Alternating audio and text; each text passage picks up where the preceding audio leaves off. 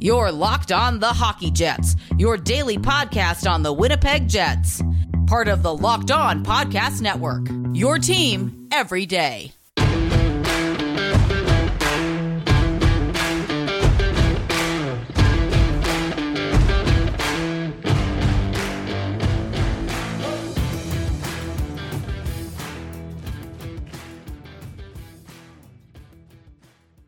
Good evening and welcome to the Locked On Winnipeg Jets podcast. I'm your host, Harrison Lee, an avid Winnipeg Jets fan and an online blogger. You can follow me on Twitter at HLLivingLocal and follow our podcast Twitter at LO_Winnipeg Jets. I hope you are enjoying this Friday afternoon or evening, depending on what time of day you are listening to this at. It's finally the weekend after what's been a fairly eventful week full of NHL stuff, new video game releases and awards, and all the fun stuff that your heart could desire. A nice little bit of change of pace after a stressful couple of months. On tonight's episode, we are going to be briefly continuing our Most Creative Playmaker series, and in addition, we'll also go over some of the NHL's plans for a relaunch for next season, which sound like they are basically finalized, but with some very curious caveats that maybe you weren't anticipating. We'll talk about what some of these caveats might mean for the Jets, and then, at the very end of the episode, I thought it would be a little bit of fun to talk about the brand new game Cyberpunk and whether or not it's worth your time, because there are a lot of dissenting opinions out there, and I think it's one of those games that, for the right person, is more than they could have ever asked for. But before we get too far, let's start off with the NHL's return to play plan for the 2021 season, which sounds like we are starting to near the opening weeks. 4 proposed divisions have now formed, and I think they are, for the most part, pretty okay. They're a little bit strange because of how the NHL is going to reorganize this. I have a feeling that this sort of structure probably is only temporary for this upcoming season, which is expected to be around 56 games. The 4 realigned divisions first start with some sort of weird Metro division, which includes Boston, Buffalo, New Jersey, the Islanders, the Rangers, Philadelphia, Pittsburgh, and Washington. As you can imagine, Buffalo is probably thinking that it drew the shortest stick here because this is a Murderer's Row division, and now Boston joins the Metro, which for New Jersey and the Sabres is not exactly what you want to be seeing. These teams are frankly going to pummel the crap out of each other and play at an extremely high level with a lot of, I would imagine, pretty high scoring games along with some really defensive masterclasses that we're used to seeing from Boston. But this is going to be a very weird division. I mean, you've got a couple of really heavy teams like Pittsburgh, the Capitals, Philadelphia. The Islanders were in the running last season, although I don't really know if they'll be able to repeat their success this year. Throwing Boston into the mix, though, is just pretty chaotic, and it obviously omits a couple of teams that have traditionally been in the Metropolitan Division that have now shifted over to, I don't even know what this division would be called. It includes Carolina, Columbus, Detroit, Chicago, Florida, Minnesota, Nashville, and Tampa Bay. It's a very curious mixture of some Atlantic Division teams, the Metro, the Central, and, I don't really 100% know what you would name this. It's some sort of weird composite. Generally speaking, I don't think that any team other than Tampa Bay and Carolina really frighten anyone in this division, but I think the rest of the teams are probably not super happy that they'll have to play those two on a more consistent basis. The third rumored division includes Anaheim, Arizona, Colorado, Dallas, Los Angeles, San Jose, the Blues, and the Golden Knights. This is a fairly competitive division. I think the addition of some of the Central Division's top teams moving into what is essentially a modified Pacific Division is going to make that a pretty tight race. Obviously, teams like the Sharks and the Kings and Anaheim are not really competitive squads, but they will have to put up a bit of a stiffer challenge against some of these really top-end teams like the Avs, and maybe a tougher Stars team. We'll have to see what Dallas does. I'm not 100% sure if they can really repeat their success from last season, but you never know.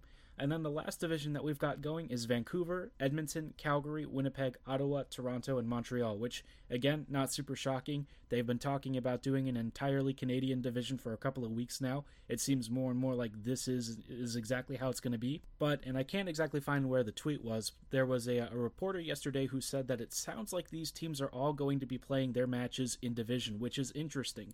Usually we have cross-divisional games, throughout the regular season, but this year it doesn't sound like they're doing that, and that does have an impact on the playoff structure. Because of the issues with crossing the border for, Canadian and non-Canadian teams alike, well, the NHL is planning to do all of the games for the playoffs in division until they have to eventually address like a Stanley Cup Finals or something. I don't 100% know what this means for the Canadian division because, the other divisions aren't really needing to cross the border until they match up in a potential Stanley Cup Finals or semifinals situation. I'm not even 100% sure how all of this would work, but it just seems like the NHL is going to be kicking this can down the road until they have a little bit clearer of a picture of how you might cross the border, and maybe if by that time vaccines are ready, travel restrictions will be slightly eased. Speaking of vaccinations, I think there's been a lot of controversy, and rightly so, over the fact that the NHL will be one of the first groups to receive vaccinations, which, in my opinion, is, I don't know, it feels kind of uncomfortable. I feel like if the NHL is going to resume the season,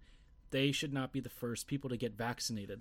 Obviously, I want to protect the players, but in this instance, I would be very comfortable not having the start date as soon as January 13th if it meant that more important at-risk groups got vaccinations first. This just goes to show you how much money the NHL has to throw at scenarios like this, and the fact that they can just sort of buy their way out of the issue is a little bit disturbing to me. I'm not really comfortable with it, and obviously, at the cost of having an earlier season, maybe other people who need this vaccination first, coming from Pfizer, aren't going to get it before the NHLers do, and I'm not really sure that I feel on board with that particular plan. As far as the on-ice stuff is concerned, Winnipeg obviously is going to have a bit of a challenging time. I do think that they can make the postseason picture because the Canadian division probably isn't going to be that strong, but some of these teams are squads that they've traditionally struggled with. The Montreal Canadiens, even though they're not that great beyond having really good play-driving ability, they've always been a pest for the Jets. Winnipeg's back end has struggled against their pressure. That could be a bit of an issue. You've also got the Maple Leafs, who have at times been a bit of a powerful offense. Their defense in goaltending situations maybe not ideal, but the Jets aren't exactly in much better straits outside of Connor Hellebuck, so I think if Winnipeg wants to point fingers here, they will probably be pointing them inwardly at first to try and figure out if there's a way for them to get competitive advantages against some of these teams that they are going to have a bit of a tough time with. I think for the most part the Canadian division doesn't super scare me, but there are a couple of annoying teams that have given the Jets problems in the past. That said, I still think that it's possible the Jets make the playoffs. I just don't know how likely it is that they get very far. The Canadian division is the only easy division here, and once they move out of this division into a larger playoff structure, should they advance that far, things get considerably more difficult. To be honest, I don't even know what to expect from this upcoming season. It's going to be unlike any in NHL history, so we just kind of have to, cross our fingers and hope for the best as far as health and Winnipeg's playoff hopes are concerned. But for now, that wraps up our current NHL 2021 plan updates. In just a little bit, we'll talk about some of the top playmakers in world hockey and football, and even later still you'll hear a little bit about why Cyberpunk 2077 might be worth your time. Before then though, I wanted to tell you a little bit about the fine folks at Built and their brand new product, Built Go. If you're a longtime listener of this podcast, by now you know I'm a big fan of the Built Bar. If you haven't had one before, it's a protein bar that's more like a candy bar with a dark chocolate exterior and a soft, chewy interior. But like any great company, Built is looking to push the envelope of workout food innovation, and they're back and better than ever with Built Go. Every day we faced any number of obstacles and walls that we need to kick down to get our productivity in gear. And when I'm looking for a way to break my walls, I turn to Built Go. Built Go comes in 1.5 ounce packages that you can put in your briefcase, your golf bag, or just about anything you need to suit your active lifestyle. It comes in 3 delicious flavors, including peanut butter honey, chocolate coconut, and chocolate mint. It's the perfect alternative to those nasty, sugary energy drinks you're used to, and comes with none of the crash. Built Go is fortified with protein, beta-alanine, B3, honey, caffeine, B6, and B12, so you have healthy, sustainable energy all day. To place your order, visit BuiltGo.com and use promo code LOCKED, and you'll get 20% off your next order. Again, don't forget to use promo code LOCKED for 20% off at BuiltGo.com during checkout. Let's go! Welcome back to this special edition of the Locked On Winnipeg Jets podcast. Earlier, we talked about the NHL's return to play plan, and throughout the rest of the week, we will continue to update any new circumstances that surround that. For the next episode, we'll also be continuing our Most Creative Playmaker series, so be sure to keep an eye out for that later this weekend. For now, though, I thought I'd talk about some of Tampa Bay's most creative playmakers, which they have a lot of candidates. And we'll start off with one of the most easy-to-point-out, recognizable names in all of hockey at this point, and that is Brayden Point. This guy, for a couple of seasons, put himself on the map, but I don't think people understood just how good and how creative Brayden Point was at both being an elite playmaker, an elite finisher, and franchise in just about all of these different categories. When you talk about players who dominate and control the ice in ways that very few other players can, you talk about McDavid's, Nathan MacKinnon's. These are the sort of players and skaters that tend to attract a lot of attention. And then you look at Tampa Bay and you think, well, they've got tons of players. They've got Nikita Kucherov, Victor Hedman. They have all of these really gifted scorers and playmakers. But Brayden Point might stand above all of them. This is a guy who in almost every shift continues to create, dominate possession, and use his incredibly good spatial awareness, stick handling, his very smooth edge work, and his near pitch perfect positioning to get into spots where he just presents the most threat to every single goaltender and defensive structure. Every time Brayden is on the ice, he just seems to elevate Tampa Bay's level of threat by a magnitude of at least 10. Brayden is right now perhaps the best overall center. He dominates every offensive shift. He's defensively responsible because he's so strong on the puck and back checks well. He's somebody who has excellent crossing passing. His vision is elite. His creativity on the puck and off the puck are both fantastic. And I think people started to understand just how dangerous he was when he was playing throughout this postseason and into the Stanley Cup Finals when they won the title. Point's always been a guy who can do this stuff, but I don't know how many eyes he had on him because Tampa Bay, I tend to think, gets a little bit taken for granted. Like I said earlier, they have such a wealth of offensive talent that it's easy to overlook players like Point, but for some reason he just put on an absolute clinic to the level of, not really being able to hide himself anymore, and everyone now are less more in agreement that he might be the best overall player in the league, which is obviously a very hotly debated commodity right now. I think a lot of people are thinking of guys like McDavid and MacKinnon, and now, Point is in that conversation and perhaps actually meets the criteria to be considered best overall. Tampa's got quite a few other really gifted playmakers, though, and one of them that tends to be a more industrious sort is Yanni Gourde. This is a guy who has really good hands, very good skating, very good vision and spatial awareness, and also a good deal of physicality. Gourde's not afraid to mix it up, and though he's not exactly the biggest guy, he seems to like to squeeze himself into areas where he can continue to be a really dangerous, pesky kind of player. He's like a more hardworking, less flair-oriented version of Matthew Perreault, and I think that that's something that goes a little bit under the radar for Tampa Bay. He's got such a little engine matched with a good deal of skill and a lot of strength and physicality that allows him to get into these tight spaces and create opportunities for both himself and his teammates. I use that phrasing a lot, especially when it comes to creative playmakers, because I think it's important that you not only set up teammates for good scoring opportunities, but also put yourself in those same positions. I think if you can do both, it adds so much more threat to your overall game and opens up offensive opportunities that don't normally exist. You want to be as multi-dimensional of a threat as possible, and I think Gourde does that because, to be honest, some of his tool sets are not quite as well-rounded as some of the others. There's a reason he fits more of like a middle six or bottom six role than he would an immediate first line deployment or something. I think you could use him on a second line, but I think it's best when he's allowed to get, a certain amount of minutes a night and play more of a matchup counter. Tampa has the kind of depth where guys like Gourde can really thrive because they sort of just throw them out against matchup lines that they want to, and they can deploy them in almost any order and honestly amount of time on ice that they want because these guys are good enough to play in all situations. Gourde's effective at even strength, he can be a penalty killer, there's not much that he can't do, and that sort of well-rounded tool set gives Cooper so much tactical flexibility. Even if Cooper doesn't always make the right decisions with his lineups or his in-game adjustments, I have to say that he still does a pretty good job overall, and guys like Gourde fit his style of play perfectly. It certainly worked well enough to get a cup this year, even though arguably they should have had a cup in the past 1 to 2 seasons. The last playmaker we'll cover for this team is an interesting one because I think he tends to be a little bit more on the polarizing side, and it's not really a debate over his skill, but it's Nikita Kucherov, and I think where the debate comes in with him is that he's actually a pretty dirty player.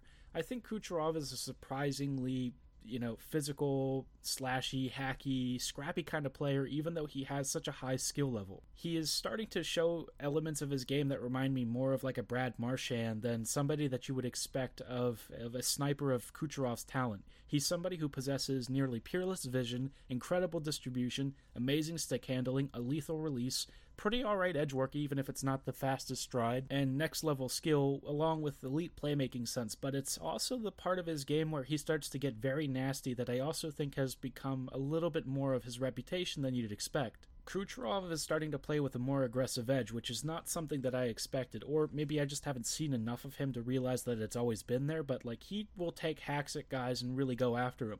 which is kind of interesting because it allows him to get into greasier areas, perhaps draw a penalty here and there. And even though a lot of it's dirty plays that I don't really condone or want to see in the game, it also has created opportunities for him where he's allowed to get into tighter spaces and really mess around with defenders by playing a bit more of an annoying, physically dangerous game. I don't think he should be doing it, but I'll tell you what, he seems to have a pretty good understanding of how to play with the rules and keep things just enough to where he's not going to get called for most of it, but he's still able to get away with some of these hacks and slashes that actually cause quite a bit of pain on the guys he's hitting. He's an odd player because he used to be a guy who I basically knew for being a franchise-level sniper, and now his game has become this weird, multifaceted, troublesome playmaker who's also not afraid to mix it up and occasionally get into physical altercations. Cooper has a lot of these guys who aren't afraid to scrap and get into a little bit of a mix-up, but Kucherov developing that reputation is not something that I really expected. Very interesting to see, and ultimately a really interesting turn for the entire Tampa Bay team because they tend to pride skill and speed more than anything else. It's clear they've got that nasty little edge even now, though. If you have any creative playmakers from the Lightning that you think that I've missed and you want me to cover, let me know, and I will take a look at the next podcast segment. I'm sure Cirelli will be one name that's mentioned, even though we don't even know if Cirelli's going to be around that team for much longer. Hopefully he is, because I think Tampa Bay is better with him, but you never know. In just a little bit, though, we will close out tonight's episode with a brief review of a sort for Cyberpunk 2077 and what I think you should expect and why it might be a game you consider buying even though it is pretty flawed. Welcome back to the Locked On Winnipeg Jets podcast. We are closing tonight's episode with some thoughts on the recently released Cyberpunk 2077. It's one of the biggest games of the year. It's something that I think a lot of people on this podcast probably have some level of interest in. You might be a little bit turned off by a lot of the dialogue and the reviews around it, though, because a lot of people have many different thoughts and opinions on a game that, for the most part, I think is very misunderstood. I think the first thing to understand about Cyberpunk is it's a bit of a slow start. The opening 4 to 5 hours are all introductory material, getting you a little bit to grips with how the game world works, some of the characters, and essentially setting the stage for what will eventually open up into a much bigger game with a lot more quests and side stories. And I think that's what I've taken away from my, first 10 or so hours into Cyberpunk, is that it's a game not really defined by the central campaign, but by a lot of the side story interactions. What it feels like is an open-world short story collection where every time you go down a different street or a corner, somebody's calling you with another little diversion that inevitably leads to some really interesting character beat. As far as the voice acting and animation goes, this is top-level stuff.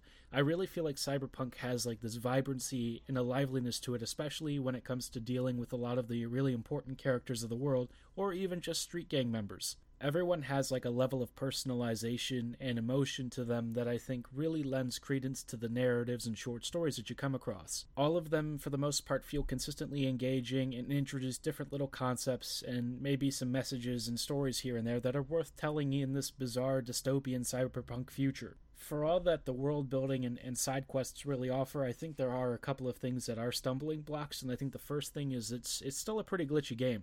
They've released a number of patches since launch just a couple days ago, but even then it is still a pretty buggy game. I regularly encounter weird little things like objects that just float in the air for no reason, occasionally buggy AI pathing, and just some oddities here and there that sort of remind you this is a hugely ambitious game made during COVID. It does feel a little bit underbaked, and I think that does also extend a bit to the combat system. I think a lot of people were thinking that Cyberpunk was going to be more of a first-person shooter kind of action RPG in the style of a more focused Borderlands, a story-focused Borderlands, but that's not what this is. Cyberpunk is very much a more classical action RPG, feels a lot like a Fallout game, if you will. And like the earlier Fallouts, when there was a lot of player agency and narrative-driven choice married to almost game-breaking bugs. The bugs here aren't quite as bad, and they're definitely not more, for the most part, than visual glitches, but there's still some weird stuff. I regularly find items that I should be able to pick up and loot that for some reason I can't because the area just doesn't seem to really register. Combat is also a bit clunky, and the gunplay and stuff feels a little bit, not really impactful. It's sufficient enough and it gets the job done, but I just don't really care for the combat as much. I think where I find a lot of my time and interest in is in the stories and cutscenes and discussions and conversations. I think that if that's what you're looking for, which is just sort of roaming around and talking to people and doing jobs and taking on different quests and tasks. I think that's the way to think about it. You can lose yourself for hours just talking to people and hearing their stories and learning more about the world of Night City, and I think that that's where Cyberpunk really shines. For all of its other flaws and blemishes, the experiences you have and the atmosphere that the game builds, that's for me what really sells it as a special experience. If you've played any of Cyberpunk, let me know what you think in the thoughts below at HLLivingLoco or at LO_WinnipegJets on Twitter. That's going to do it for tonight's episode, though. As always, I thank you so much for listening, and stay tuned again for this weekend for another episode covering more creative playmakers. Have a great night, and as always, go Jets go.